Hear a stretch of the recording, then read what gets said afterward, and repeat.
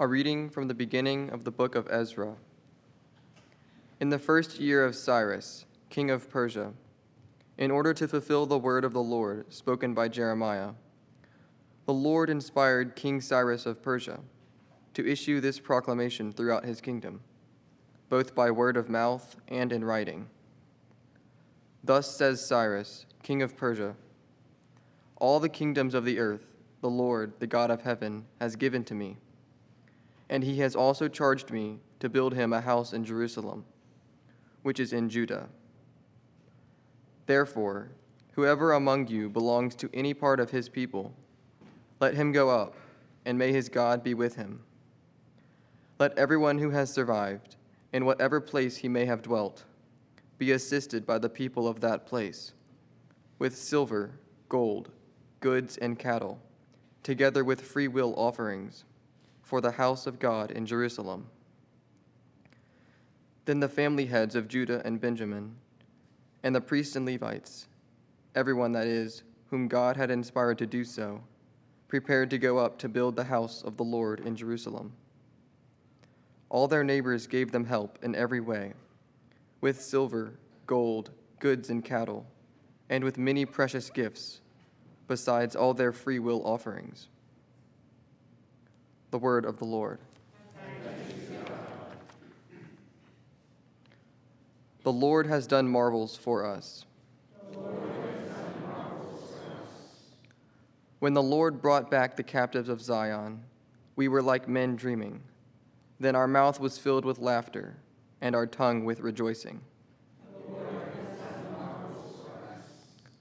Then they said among the nations, the Lord has done great things for them. The Lord has done great things for us. We are glad indeed. The Lord has done marvels for us.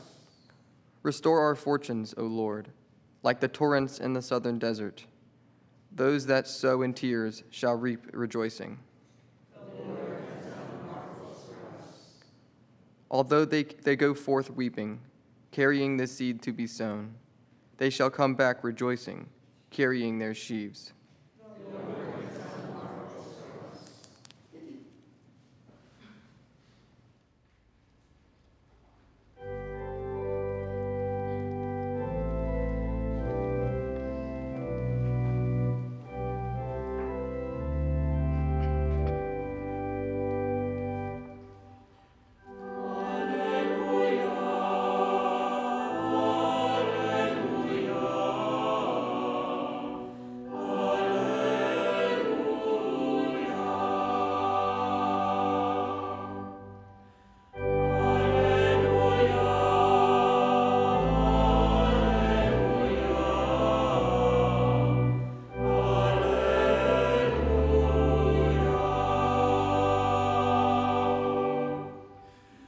Let your light shine before others, that they may see your good deeds and glorify your heavenly Father.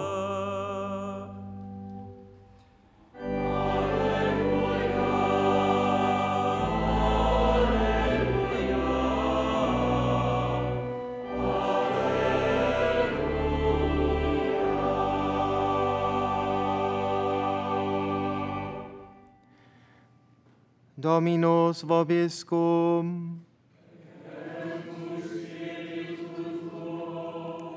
Lectio Sancti Evangelii secundum Lucam.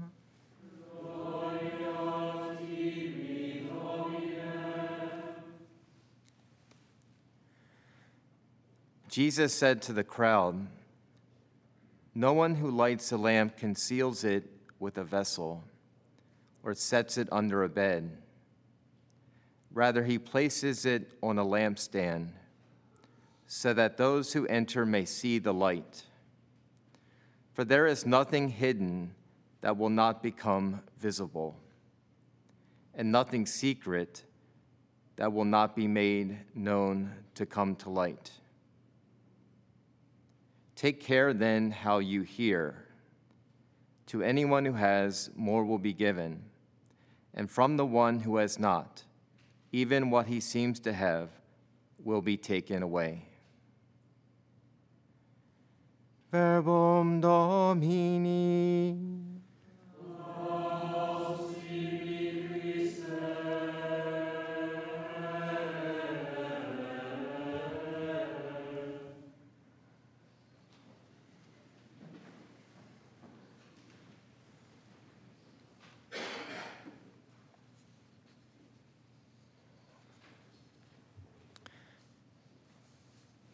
For there is nothing hidden that will not become visible, and nothing secret that will not be known and come to light. Probably be one of the most striking statements of our Lord in the gospel today. Yesterday, the first reading told us that my thoughts are not your thoughts, nor are your ways my ways, says the Lord. And this is a great mystery. We don't have the ability to know the secret thoughts of others and the actions of others, but the Lord does. In other words, live your life in the light, not in shadows, not ashamed. That's what sin does. Sin brings darkness, brings shame. But we are to live our life in the light of Christ, with the bright light of grace. Natural light illumines and allows us to see what is dark. When the sun rises, darkness disperses. And the light of Christ, sanctifying grace in our souls, disperses darkness in our lives. Darkness that even the sun cannot reach. That's why it's always important to stay always in the state of sanctifying grace. Sanctifying grace is the light of the soul, and really the light of the world that brings light and grace to the world, that illumines the world. Jesus is calling us to be light bearers, to carry our light, to not put our light under a bushel basket for no one to see. And this might be contrasted with sayings in the gospel, even in Matthew's gospel, about going into your inner room, closing the door, and praying to your Father in secret. How might we understand the reality of the Lord saying to us to be light bearers, but also at the same time to go into our inner room, to shut the door, and to let nobody see us? Intentionality means everything. Where is our intentions? Where is our hearts? Not our appearance, because we can appear on the outside to be very good Christians, and hopefully we are. But who are we living for? For God and for God alone, for love of God and love of neighbor. That's first and foremost is love of God. Everything we do for love of God. Even when we get up in the morning, nobody sees us. Well, maybe your spouse does, if you're married, but nobody sees me. We do that out of love of God and love of neighbor. It's our intention on how we get up in the morning, how we live our lives. What is our intention in even starting our day and even coming to Mass on a day that we aren't required to come to Mass? What is the intention of your heart? To love God and to love neighbor. And we live in a world, you all know this, that is increasingly hostile to the gospel, that wants you to be tight-lipped, to not bring your Christianity, to not bring the light of Christ into the areas of your life, in the workplace and in public life. They want you to put a lid on it. That's not the teaching of the gospel. That's not the teaching of Christ. The teaching of Christ is meant to permeate and make free, truly free, the whole world, to set the whole world free, to set the whole world on fire. Everything that is secret will come to light. In other words, the Lord sees all and knows all. The apostle St. John, who stayed by the cross of the Lord Jesus until his darkest hour, wrote in his first letter, "Now this is the message that we have heard from him and proclaimed to you. God is light, and in him there is no darkness at all." Imagine that. No darkness at all in God. He's pure light. If we say we have fellowship with him while we continue to walk in darkness, we lie and do not act in the truth. But if we walk in the light as he is in the light, then we have fellowship with one another, and the blood of his Son, Jesus, cleanses us from all sin. In the darkest hour of the Lord's crucifixion, the two wooden beams of the cross became the lampstand that could not contain the light of the world. The light of the world, Jesus, at his darkest hour, when you think that that was the hour when you thought that darkness, that evil would have its hour, no. The light pierces the darkness. And the light of the world was literally pinned on a tree for the whole world to see. Psalm 36 says, "For with you is the fountain of life, and in your light we see light." These are scripture verses that all of us should memorize. It's very helpful in your prayer life to have the words of sacred scripture, the word of God, memorized. For with you is the fountain of life, and in your light we see light. Only in the light of Jesus do we see light. In the light of Christ we see light. Even more than the sun illumines the earth, the Son of God illumines minds and hearts. That is, when we allow him. When we allow him entrance. And we can choose to extinguish or block the light. The Lord gives us the freedom to choose or to accept, to reject. What might be our choice today, in every day of our life? Hopefully it's to accept, dear young people, to accept, to be light bearers.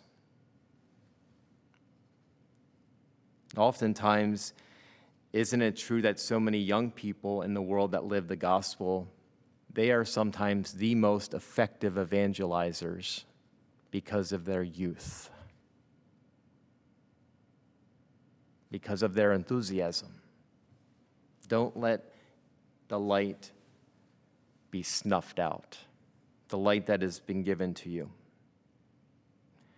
Psalm 119 says, "Your word is a lamp for my feet and a light for my path." Psalm 119. Your word is a lamp for my feet and a light for my path. Your word is a lamp for my feet and a light for my path. It's something to bring to your prayer. When you're in adoration, silence together, when you're in even the darkness of your home, in the darkness of your prayer room, maybe light a candle. Your word is a lamp for my feet and a light for my path. With Christ, the light shines forth from the Christian soul like a torch, first illumined at baptism. Last Monday, I had the privilege of baptizing one of our employees' twin sons. I'm still meditating upon the beautiful reality of the gift of baptism. And it's such a gift. It's a free gift. It's nothing that we earned, but God gives the gift and the light of baptism, the grace of baptism, freely. It's unmerited. It's where we become sons and daughters of God. Truly sons, truly daughters. Again, your word is a lamp for my feet and a light for my path. I recently heard a talk that shed some light on this. The author was talking about how most of us would like our path to be lit up by floodlights. Most of us would like the path that we walk to be totally lit up by floodlights, and that we see, even ahead of us, the pathway to walk. Well, it's a nice picture, it's a nice image, but that's not reality, is it? Oftentimes, we don't know tomorrow or the next month or the next year or even the next hour, but that's not the operation of God. The majority of the time, it's like the Lord places one of those little, tiny flashlights down on our feet. Not even that.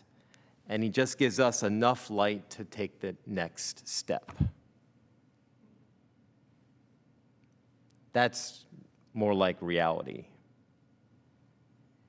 Not seeing the floodlights, not seeing where we're even going to go even this evening, but today, right now.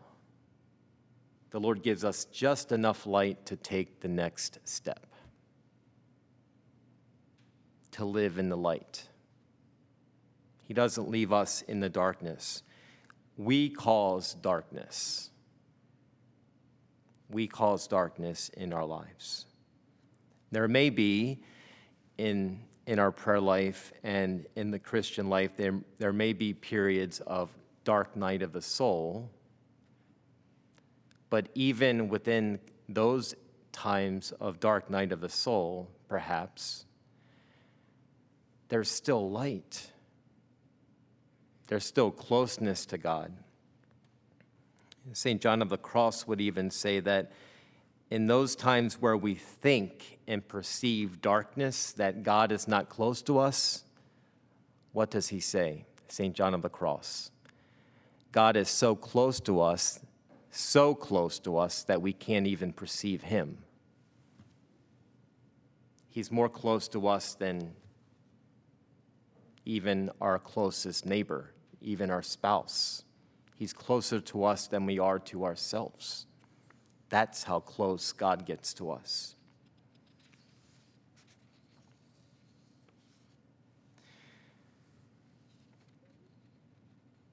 The image of putting a vessel over a lamp or a lamp under a bed is graphic, and we can all picture what that might look like, putting a container over a candle.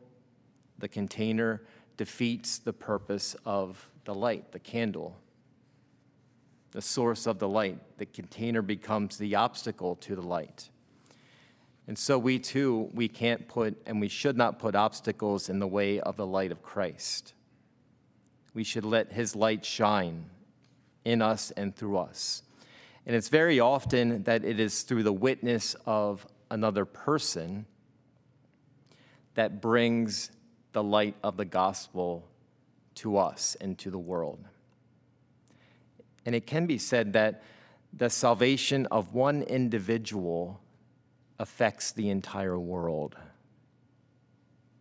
Think about this in people that you know that have accepted the light of the gospel in their own life. It's a transformation for the entire world.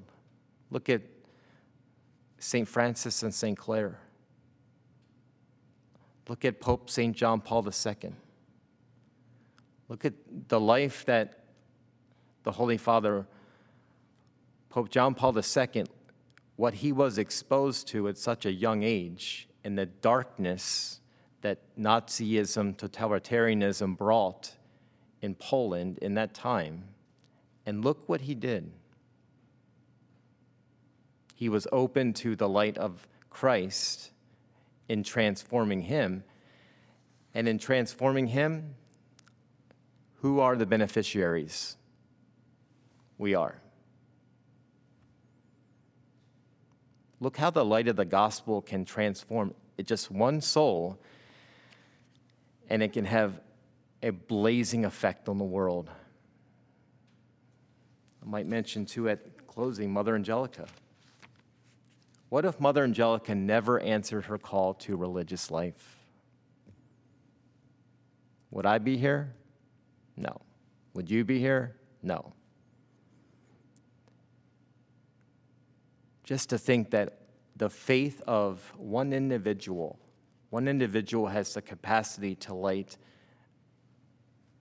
an inferno flame that continues to bear light into the world.